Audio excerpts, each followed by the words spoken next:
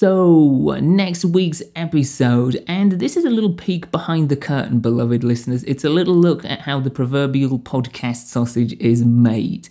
Originally, I did plan on doing a sort of thematically linked episode to this. Originally, and you may have seen it in some of the season 3 promo material at the beginning of the season, I was going to do an episode on Timothy Leary, pioneer of psychedelic therapy and treatment, and controversial American person.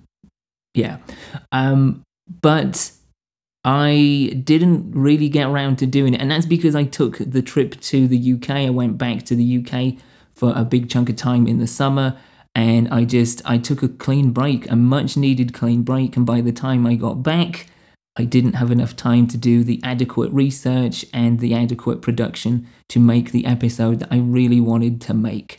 So it's kind of just been delayed. We are going to get around to the work of Timothy Leary, in particular his work with his Stanford experiments, but that is going to be something for season 4.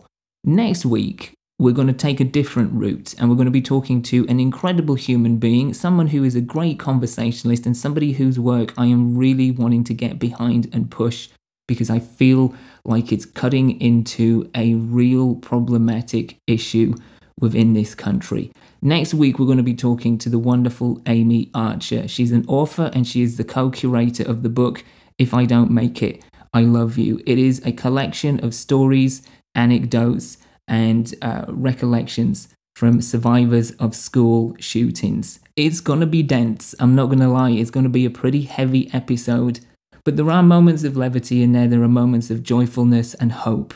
It's a pretty diverse spectrum of emotion next week, but Amy was an absolute joy to sit down and talk to. And again, I'm just really behind this book and what she's doing here. So yeah, completely different to what I had in mind, but hey, that's just how it goes in this podcasting game sometimes. But yeah, I'm really looking forward to presenting next week's episode to you guys.